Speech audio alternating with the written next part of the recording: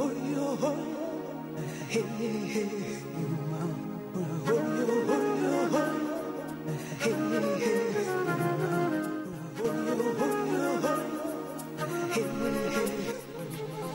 morning, everybody. Welcome to the Earth Day edition of Ask a Leader. I'm Claudia Shambaugh, your host. But here comes the first pitch. It's so important that you support us. With the $35 pledge, you'll get a thank you gift from us and the feeling of having helped out the station. So let's go back now to the introduction for the show. Today, I want to post you on my April 22nd edition of Ask a Leader. My guest will be Jane Page, UCI School of the Arts Theater faculty, will be directing, along with Rosemary Brownlow, acting in the leading role on the upcoming production of As You Like It. We're fortunate to have them here so close to opening night this Saturday. The Bard's actual 450th birthday is on this Thursday, 2 days from now. Then, in the second half, I'll be riffing off all kinds of Earth Day consumer-saving themes with treasured guest returning to the show, Susan Carpenter, formerly with the LA Times, now with the Orange County Register and the newly launched LA Register. And now, again, one more pitch before we take a station break. We are at KUCI in our second day of the Spring Fun Drive. We are located at 949-824-5824, and we are also on the web at kuci.org, where you can give us some support there. $35 starts the premiums. If you can't possibly give that, then maybe a little something less than that. All the way up to $100, and you can be in this station doing a show with us. So at $200, you can do your own show for an hour. We'll help you out, and you won't be flying without a net.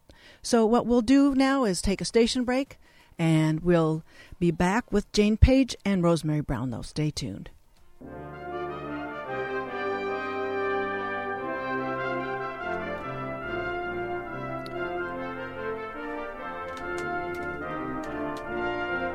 Thank you for staying tuned, everybody.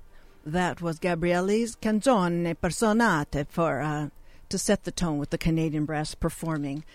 Back with Ask a Leader. My first guests today are Jane Page and Rosemary Brownlow, director and leading lady, respectively, of the upcoming UCI production of William Shakespeare's As You Like It. Returning to the show, Jane Page is an assistant professor and head of directing. She's going to help me with this intro. One detail I forgot to get prior to the hooking up here. She's joined UCI's drama department in January 2012. Her extensive credits include her recent direction of what in London, Jane? Other Desert Cities. Okay, and that was earlier this year.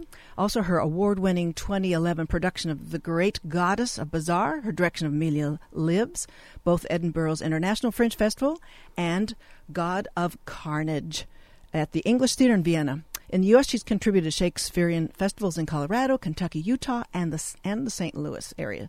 She completed her master's in fine arts at Indiana University.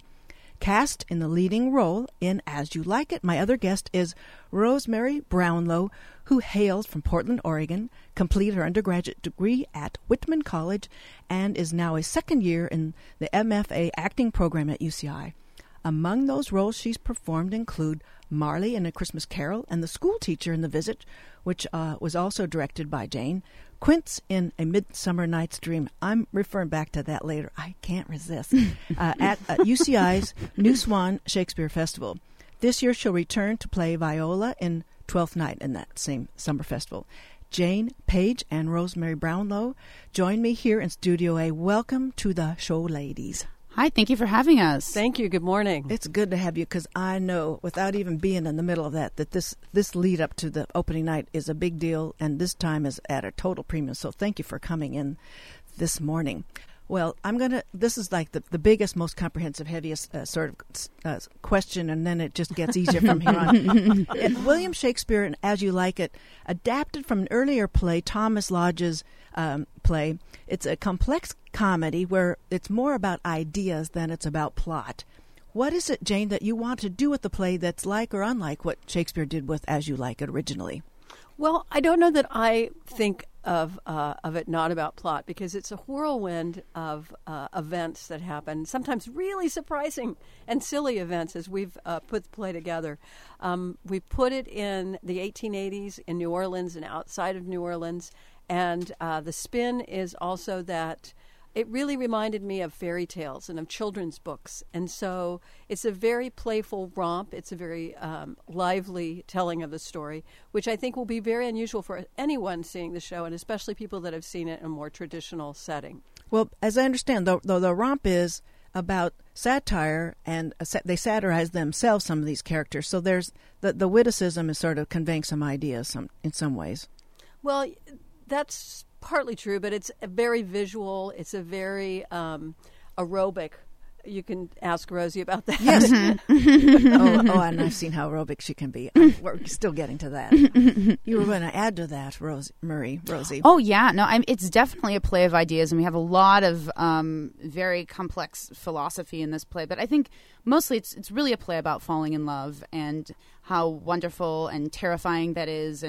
And yeah, there's a lot of satirizing ourselves and satirizing other characters in the play. But I think at its heart, it is a deeply uncynical play, and it is a play about embracing humanity and embracing love and entering into the full stream of the world, and not sort of isolating yourself and saying you hate everything.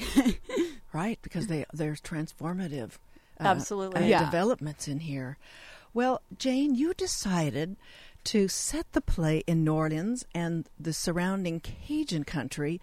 What would the time period be for that setting, and what imaginative setting you set? Tell us about your deciding on that. Well, when I first was asked to direct the play, one of the things that's always sort of troubled me about the play is that there are these many, many events in the play that happen on a dime that are really sort of, I think, magical. And I was trying to figure out how I could make that sensible. And so that's where, at the end, everybody sort of ends up happily ever after in the idea of a fairy tale. And then I created a character who, like Puck in Midsummer Night's Dream, sort of orchestrates the action and these surprising events. And she's the fairy godmother who then takes over one of the roles at the end of the play. New Orleans, I think, is one of the most romantic cities in America and very European feeling from my time in that part of the country. And Avery Island, which is right outside of New Orleans, is our Arden. And it's a beautiful place, also, ironically, where Tabasco sauce is made, and also where Audubon did a lot of his drawings of birds. So it's a beautiful, beautiful place. So it will be quite amazing to change that set from the urban, which is the part of the setting Correct. for the As You Like originally, and then the Arden, yes. Which becomes that, was it a barrier island or something like that in the Gulf? Yeah, it's a lovely, it's elegant, it's simple, and it's very convincing. The designer is a first-year MFA design student, Morgan Price, who has miraculously given us a great playfulness. Okay. And so that came easily to you, though, that selection of that setting, then? Well, it was a pondering. long time coming, but once Okay. it was established in my head and I got the designers intrigued with the idea, it's been just a fabulous process. So that's where rumination is everything, or you Yes. got to arrive at the You right need decision, time. and then that decision just keeps making its own case for itself. Mm-hmm. For those of you who've just joined us, we have today the director, Jane Page, and the leading lady, Rosemary Brownlow, for the upcoming production at UCI, As You Like It, written by William Shakespeare. Most of you would know that without my saying. Here on KUCI 88.9 FM in Irvine, streaming in casting rooms around the world on the web at kuci.org. We're in the middle of a fun drive, folks. We do have people who can take your call, and I'll make it easy for you. It's 949-UCI-KUCI, 949-824-5824. Please support our station. We're talking about the setting for the play being New Orleans and Cajun country. And is there going to be music that's also going to add that flavor and taste? We are blessed with an amazing design team and a composer who's a grad student who has written spectacular music for the show, and lots of what are called folio sound effects, which are live, done by the actors in the course of the play. Oh, great. So Foley these two system. designers, Mark Caspary and Brian Svoboda, have worked very closely with the production and with me and the rehearsal process to come up with the wonderful, wonderful music that's in the show. This is good news. There's musicians. Will the actors also have some kind of instrument? Or that's Yes, there's live music as well as recorded sound. So it's a great blend. A-OK. Well, I'd like then to ask, it's a personal question. I think we always want to know this, but because I think I have a kind of a relationship with Rosemary, because I was so fond of what she pulled off with some of these earlier witty kinds of soliloquies in some of these other plays. You two have worked together, and so you know each other from The Visit, where Rosemary was last about a year ago. And Jane also teaches a class for all of the incoming MFA students. She teaches like sort of she calls it Jane's homeroom. It's like it's a script analysis class that we all take together. Okay. It's great. So that's Jane knows about your portfolio of textures and things like that. I just wanted to know, how did you choose Rosemary outright for the focal point of this play? I want to know about that process. The way that the auditions happen in September, and we do what are called mega auditions, where it's 3 days of seeing all of the actors, and all of the directors sit down, and we parse out sort of how the season's going to unroll and who's doing what roles. And it was very clear to me right out of the gate after the first audition that Rosie was the person I really, really wanted for Rosalind. And Craig Bronner, who's in first year, was just a perfect match. They are just confection together. All right. Well, and Rosie's comedic sense. Now, this is the part I'm waiting for to trot out. It's sort of like bringing that out now. Sort of like the degree of difficulty of talking about art galleries. If you haven't been there, can't see it, you may not know what we're talking about. But there was a particular scene in Midsummer Night's Dream where, in this kind of plot within a plot, where Rosemary pulled off a Michelangelo Sistine Chapel painting, where those two fingers were just, you were doing this dance, you choreographed these movements, and you ended up with the two fingers joining. Yeah. In that, how did you come up with that? Well, that wasn't. I was sort of the narrator of it. This is the play within a play in Midsummer Night's Dream, and the two fingers were Pyramus and Thisbe, the two star-crossed lovers in this sort of silly parody of Romeo and Juliet type play. And we came up with that. It was very collaborative, and the director sort of said, go off into a room and come up with this play within a play. She said, do the most serious version of it that you can do. And that's what we came up with. And it just sort of, I'm not sure exactly where that particular moment came out of, but it was very sort of devised and very collaborative. It was fun. So that's where Jane picks up on all of that, and we'll get to see something that was just a marvel, and I'll never forget that. So thank you. So that's how then you were able to sort out that. I'm sure the other casting couldn't have been that easy.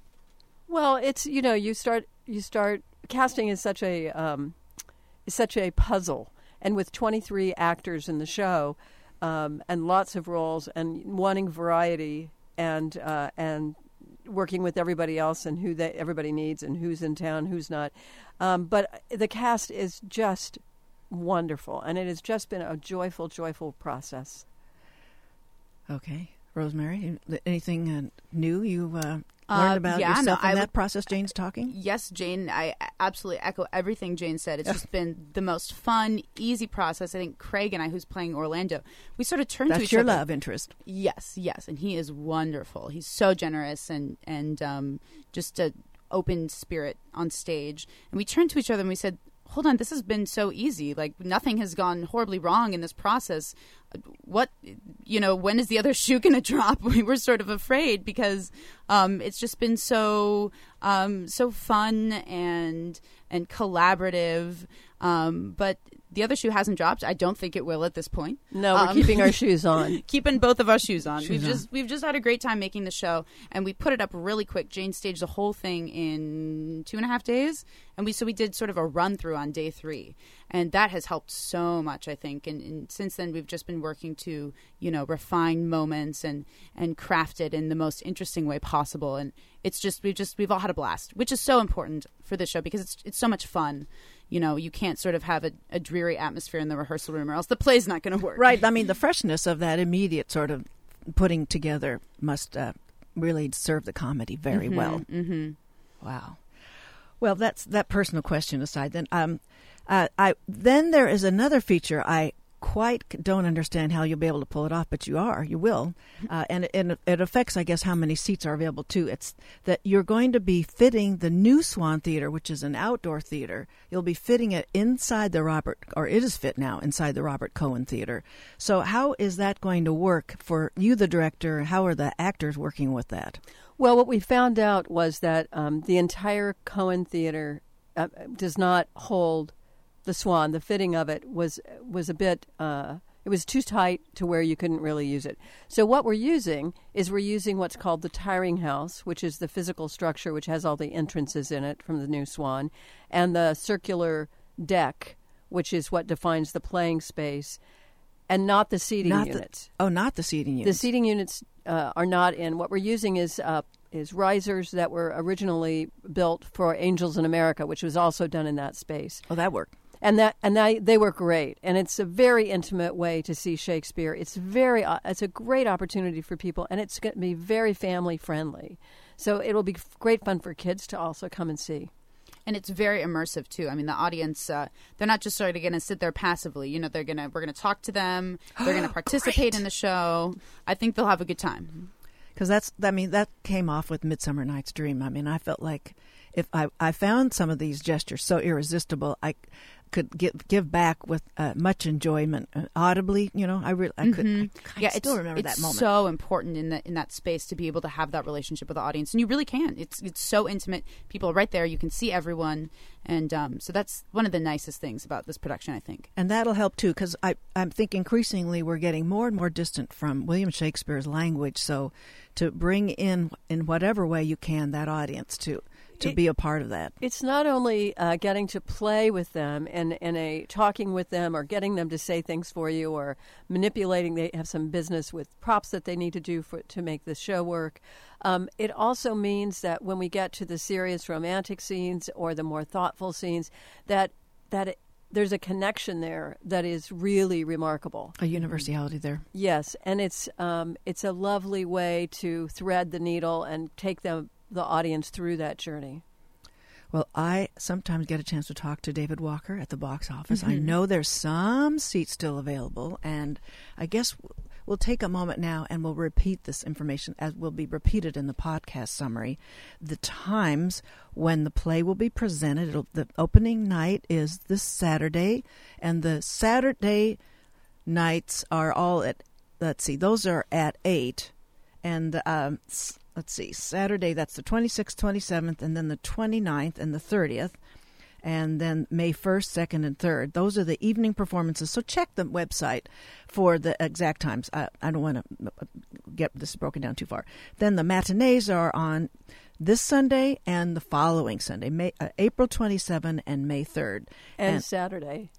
And the Saturday. 3rd, May right. 3rd is the set. And then 4th. May 4th. Right. Oh, that's right. And then you can still get the tickets. You can go to the website at www.arts.uci.edu/tickets. So we'll want to make sure everybody knows how to do that. So for those of you who've just joined us, as I said, we have the director, Jane Page, director of As You Like It, opening Saturday night, and leading lady, Rosemary Brownlow. She will be Rosalind, who is the pillar, the focus of all this. She's tested in her romantic, it's romantic fidelity and your filial piety, or all of them are tested, and with your cousin and your uncle, because you are an orphan in this one. Yeah, well, I'm sort of an orphan. My mother, I assume, is dead. She's never mentioned.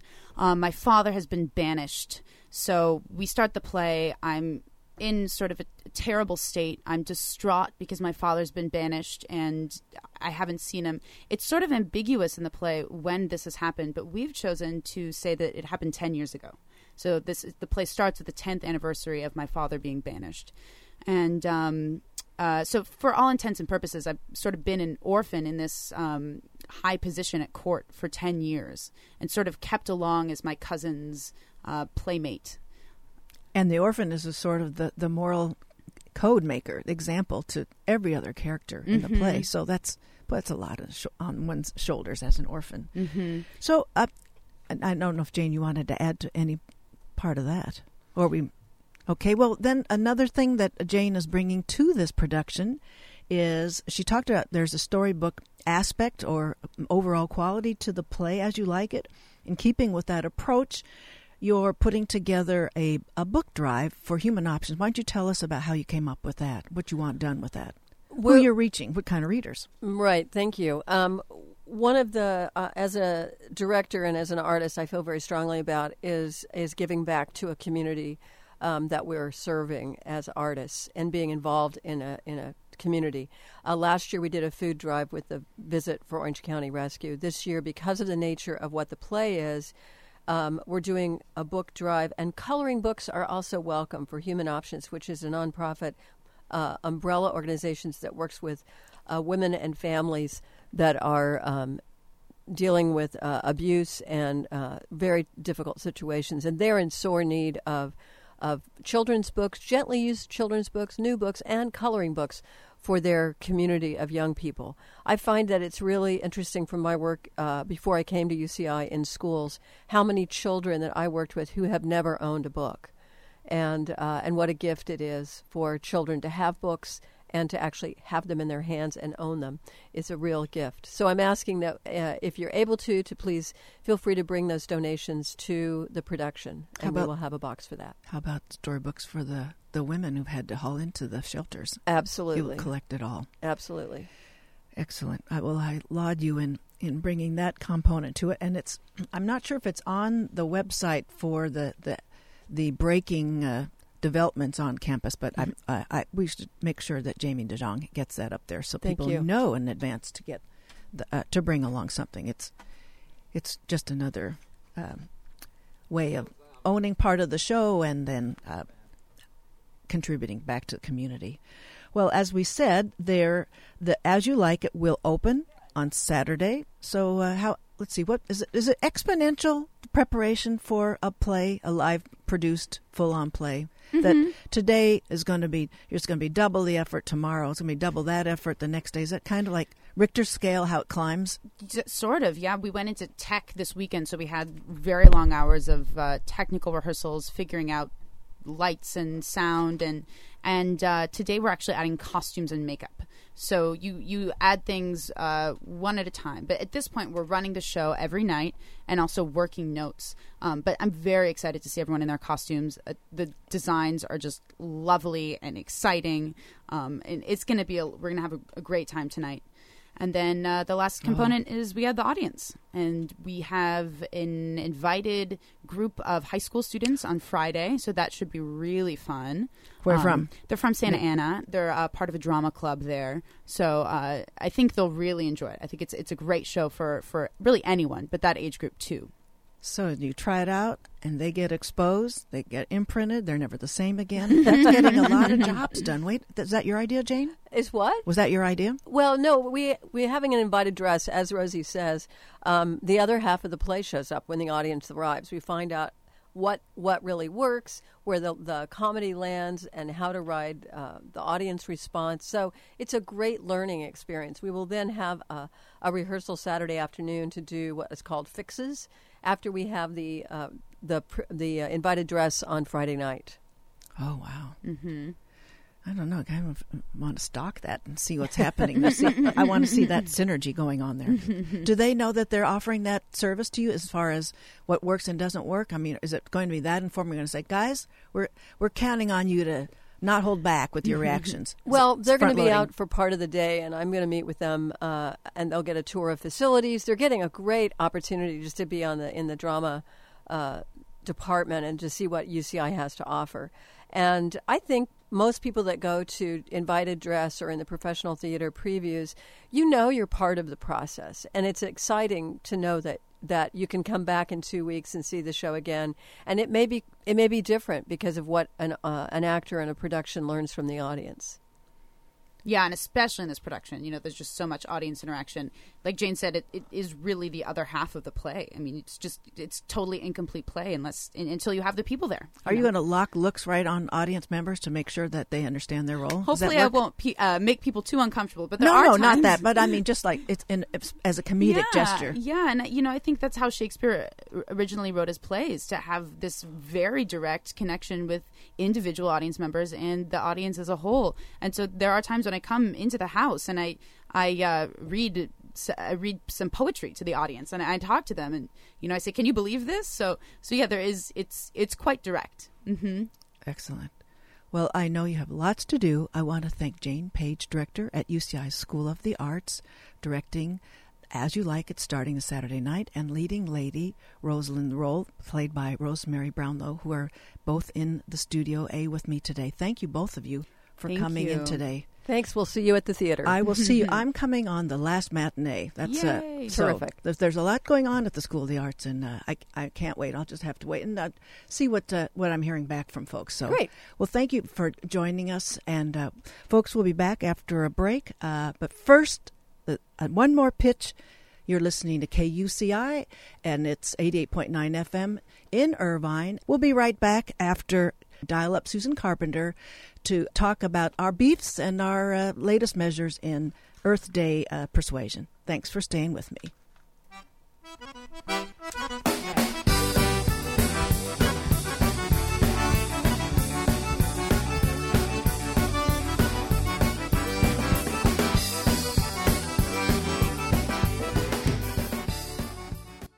Thank you, everybody, for joining us. That was Cajun Country, Cajun two-step there on just to pair with our Shakespearean-themed Bayou Country As You Like It production coming up this starting Saturday night.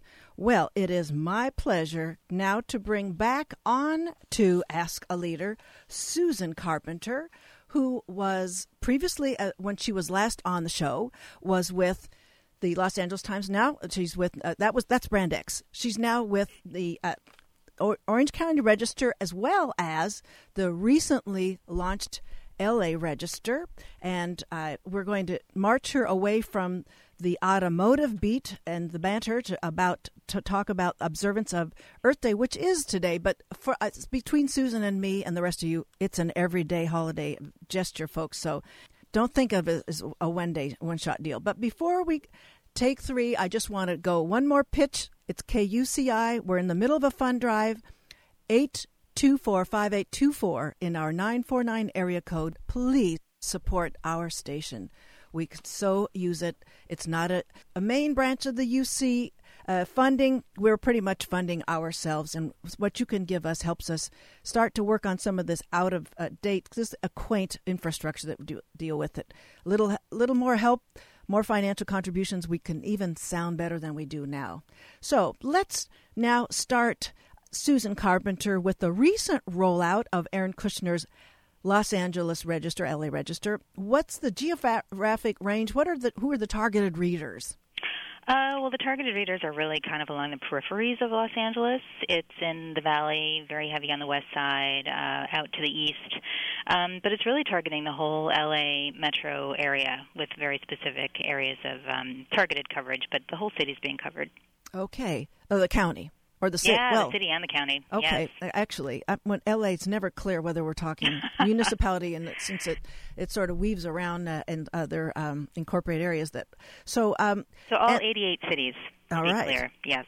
So the intended content. Now, your automotive at the register, the OC register, are you going to keep the automotive content? Plus, let's see. I noticed it's still automotive when you were talking about the LA PD chief on his little bikes on the weekends. So yeah, I mean, I still will be writing the weekly Wheels section, which runs on Fridays. So that's going to be covering cars, motorcycles, and of course there's some overlap with environmental coverage too. So the very first Wheels section that ran last Friday, there was a very large story about this major hydrogen infrastructure fuel cell vehicle confab that happened down at the Toyota campus last week. So just talking about the continuing evolution of the hydrogen highway and the impending rollout of hydrogen fuel cell vehicles. So there's some overlap there. But then in terms of other content that's specific to Los Angeles Register environmental coverage, that is going to be very much like what I used to write for the LA Times, the Realist, Idealist, and Garbage Maven columns. So excellent. I'm so glad to hear that. Thank you. Yeah, it's good to be back on that. So a lot of first-person experiences with just trying to live a cleaner, greener life. Absolutely, and that is what we're going to be dabbling in a little bit for the most part. But I just want to find out a little bit more business about the LA Register. So I guess there's some questions about the printed version. It's slowly making its way newsstands around the county. You know, you probably know more than I. I don't know. My copies at 7-Eleven. So it's supposed to be available for in-home or at-home delivery starting next month, and it's available at 5,500 different retail locations. I've heard rumors, but I've yet to see any LA Register boxes out on the street. But, yeah, it's pretty widely available. Where is it printed, if that's not a secret? Down here. Right, in behind the curtain, the orange curtain. Okay. Yeah, and I could walk there right now. All right. Okay, good. Well, let's turn to the themes, because I'm not sure how much riffing we're going to do, and I don't want us to be cutting ourselves off with these important messages. Particular themes pertaining to Earth Day. Today, as I said, all days, our latest green measures and our beefs with waste out there. We can set aside the water consumption part because I get to cover a bit of that with the UC Center for Hydrologic Modeling and Jay Famiglietti's crowd. They come here often enough. We do spots, PSAs, and things like that. They're very inventive. So let's start. I want to give this a bit of time, and since you're in the automotive column content, I want to start with that messy habit lots of folks have with idling their cars in the parking lot while they're on their screens, while they're waiting for their child to come out of their school. Now, I've noticed there, thank you to Mr. Zender here, Charlie Zender shared nearby a website that posts the downside of this dirty habit for folks, pen and paper coming out. It's www.thehcf.org/anti-idling. If you look that up, and you're going to find out, I'm going to quote from the website, and Susan, jump in anytime, but the pure waste that results from needless voluntary idling is most easily seen on a cumulative basis. I want to knock everybody's shorts off with this cumulative thing. Estimates shown in the table are telling. On a daily basis, Americans as a whole may be burning as much as 3.8 million gallons of gasoline from voluntary idling, which in turn results in producing about 40,000 tons of carbon dioxide.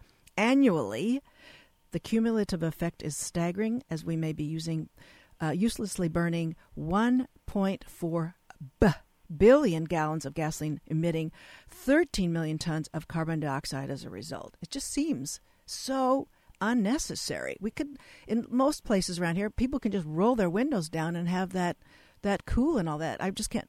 What have you noticed? How do you feel about that? The idling that you see around? I feel like it is rampant, and I think it's going to be very difficult to prevent people from doing that. I think that people like to sit in their cars with their AC and their radios running, so they're going to keep the engine running. The solution is just more people converting over to zero-emissions cars. So you can do all that, and it's not going to be nearly as detrimental in terms of the greenhouse gases that their cars are emitting while they indulge themselves that way. Well, I know on the website, the HCF, it's a foundation. I'm not recalling exactly the name for the full name, but they mentioned that people can be approached about that. Once they're given the information, they understand that idling is a bad idea. That another suggestion is go to that school and get an idling campaign, so make it a little patriotic gesture for parents to sign on to that's not such a cool idea and how wasteful it is. And I took the whole website link and I copied it all the way down a sheet, and I've got to get the right paper cutter. And I just want to distribute those little website links to an offender. But I need your help, Susan. How do I approach them? How would you approach them? Or have you successfully approached them? Okay, I have never done that personally, but I think that you might be onto something by maybe doing little strips of paper and tucking it under people's windshields. Or, well, see, they're Just right an there idea. using it. I mean, I give them looks. I don't know if they think I'm looking at them for some spare change or something, but they're clueless. Yeah, they're not. They're just noticing that you're looking at them with a strange face, but they're not, interpreting that as, oh, I should turn off my engine. Okay, well then I guess it's time to move in, and I sometimes think about, I understand they're interested in maintaining penultimate comfort, and I guess if with information people can jovially take the pointer, I guess. So that's where maybe if I just say not a carbon footprint, just talk about. Try it. Maybe use the analogy. What do you think, Susan? Okay. I think is you need to put it into dollars and cents. I don't think that if you say, "Hey, you're spewing all these carbon emissions," that's going to have the desired impact. I think there are two ways, and this is what I learned just in terms of green coverage and the way that I cover green, is that you need to make it witty to get the message through to people who aren't naturally inclined to be green. And secondly, you need to translate in a way that makes sense to most people. So that's going to be an economic talking to them with their pocketbooks. Okay. So if you can say, if you're idling here for a half hour, you are wasting X number of gallons of gasoline, add that up. Like in a day, that means this. In a week, it means this. In a month, it means this. In a year. If you could do that, I think you'd have more success. We couldn't even go to the 5-minute idling, and it starts to rack up really fast. Oh, okay. Yeah, so, I would follow those two things, and then I would, instead of, giving people evil looks, I would maybe do the little flips under the windshield. And the school. I guess this is not a call to action, folks. It's a suggestion so that I maintain the FCC integrity here, is that starting an anti-idling campaign where you are. And I guess can't we appeal to parents who are doting and hovering their children? I can be, of course, guilty in that category from time to time, but say, I know you value your child's public health, and this would go a ways to address that by you're just turning that key in that direction. Yeah. So if that might be it. So now I'm going to turn my judgmental gaze toward the UCI campus, where it could do more to encourage cycling by accommodating more bicycle parking. I heard yesterday, Susan, that a lovely meeting center, it's our Beckman Center, they've cut back on the actual bike parking slots. I don't know if it's a nice new trendy form or what, but so there's fewer places. And the same person that told me that said that there's an engineering building that it's so tight, the bicycle parking, that they're stacking up their locked bikes so that it's now creating damage. They're puncturing tires. They're messing with some of the bike gear.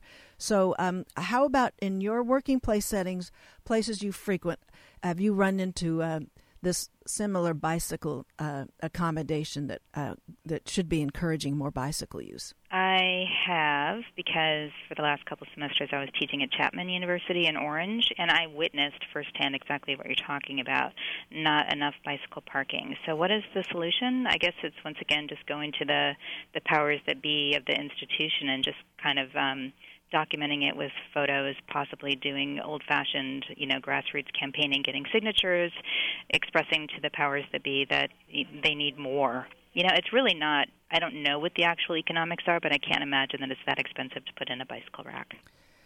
Right. Like, it can't be. So there's that one aspect.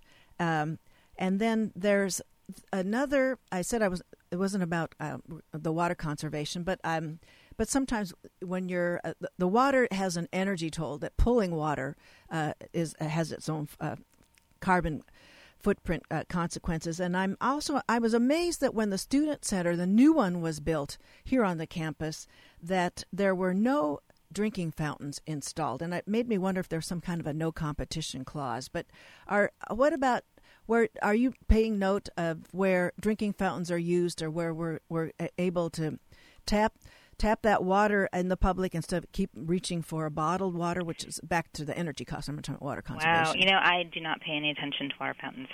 So I'm sorry, I can't be of any... There's one thing for the Maven to think about, though. Yeah. Because the consequence of no water fountains is more of those ridiculous plastic bottles. Unless people are filling up at home. Right. But they're going to deplete that. They're going to want to refill.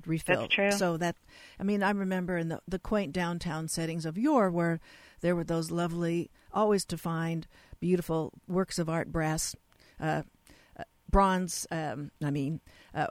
water fountains in those areas. So it just seems like they're kind of getting fewer and far between.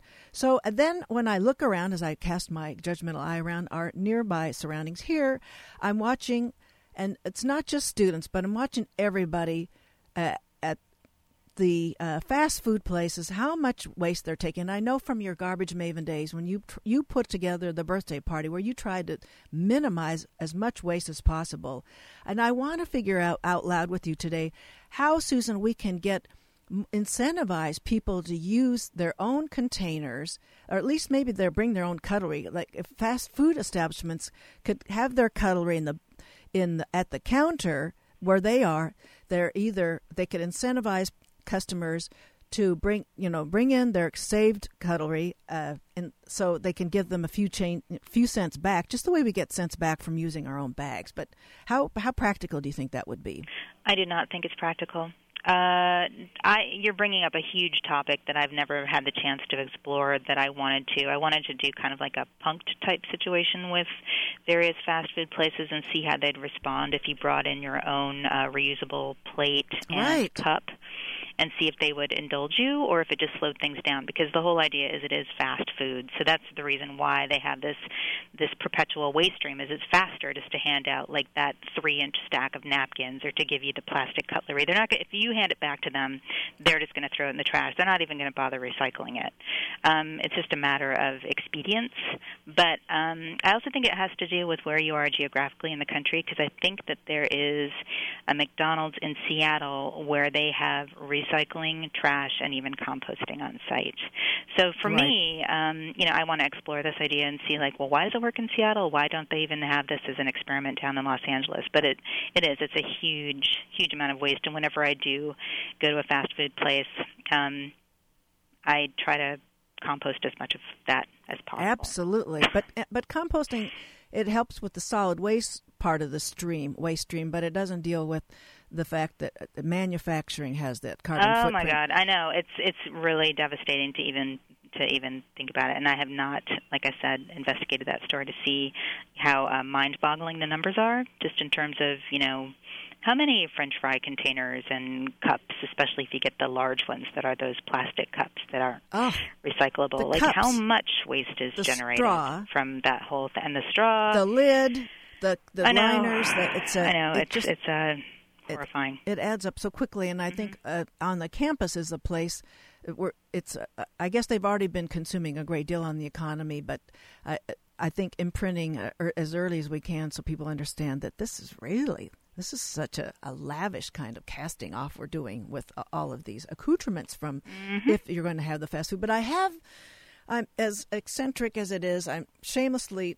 when I think ahead, which is not enough, is bringing a plate to, let's say, a school banquet or something like that. I know my daughter doesn't think much of my doing that kind of thing. She just thinks if she just misses me as a hippie, then she doesn't have to take my measure seriously. But bring my plate and utensils to the soccer banquet at the end of the season, and I know it's going to catch on, folks. It has to catch on. It tastes better on your own plate than on a piece of paper. Well, you have to show that it's easy, and I also think it's one of these things that's going to be easier for women to do because you've got your purse. So if you're in the habit of, in your gargantuan bag, like I tend to carry, Excellent. You have your reusable cup, your reusable water bottle, your reusable cutlery, your paper napkin, and your Baggu bag. You just have to get a system down, but you also have to be able to carry it. It's a lot easier for women because you're already carrying your purse. Guys, different story. I guess maybe they added a little pocket in the laptop packaging. Yeah. So that pocket and slip in the Ziploc with everything. That first it's clean and put the dirty one back in there, so it wouldn't be too hard. But it's I don't mind. I'm happy to do this, but I'd be happier if I did it even more often. Now, for those of you who've just joined in, I'm sorry to get to mention this earlier. We are talking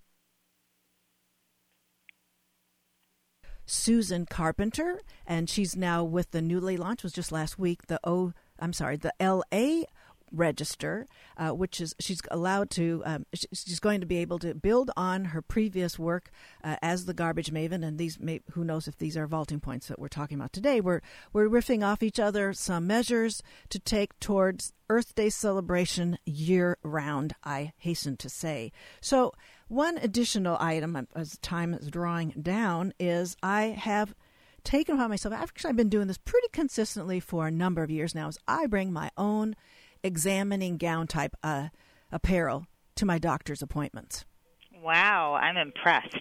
So I'm thinking now, I don't know if you've been to these places. I do go and be on enemy lines, behind enemy lines to Newport Beach's most lavish medical practices where they dispense the most thick, elegant spa-type gowns. I'm thinking you're wearing that sucker 20 to 40 to an hour, for half an hour to an hour. And it's going to be laundered after you use it for such a short time. That's got to really add up. So I don't know. Have you ever thought of that before? I have. I mean, I think we live our lives looking at things the exact same way, and you're just calculating the waste and just seeing it everywhere. It just is. It's overwhelming. And I noticed, folks, if you're probably wondering, that sounds odd, but nobody's giggling at me anymore. They comment on it, and Newport Beach have to tell you how stylish they think it is.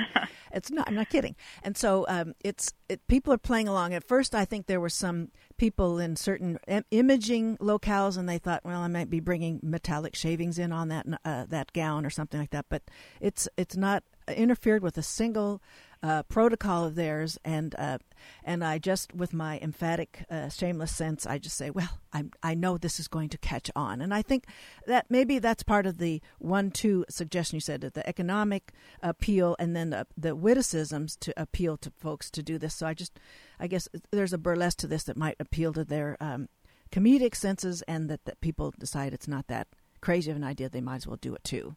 Yeah, and the other way to tackle it, if you find out what the root cause is, like why is it they want to use these fancy gowns or have them all distributed on site as opposed to having people bring them in, is then you could tackle the laundry side of it. You know? Right. Then you could talk about how they're laundering it, with what soaps, do they do water recycling on site? I mean, that's another way that you can deal with it if the pushback is on needing to have their own clean robes on site because of what might be tracked in on people's bodies. Right, but I think everybody's contracting out, so it's lost. So it's just like other processes. We don't have any clue about that, so it's not the accumulative effect of that is not necessarily. Well, so anyway, I thought I'd put that one out there, so the Just in Time, it's published on my little weekly calendar, my analog calendar in May. It's attributed to Bill Mollison, Gardening for the Future. This is the lawn issue, and we'll quickly get in and out of this one. I quote Bill Mollison: "The American lawn uses more resources than any other agricultural industry in the world. It uses more phosphates than India and puts on more poisons than any other form of agriculture." He's not giving us much detail, but I think there's some generalities that we ought to at least take note of. And I noticed in the LA Times home section, their Saturday section last week, they broke down a lot of different kinds of lawns that could be used, and suggesting that lawns could be maybe the postage stamp. It could be a carpet for use, as opposed to like the whole landscape covering your real estate. So I don't know if you have you taken up the lawn aspect before and how to. Yeah, I actually just did. It was my kickoff column for my new Solutionist series here at the Los Angeles Register. But I was talking more about like how to work the LADWP green grass rebate, right?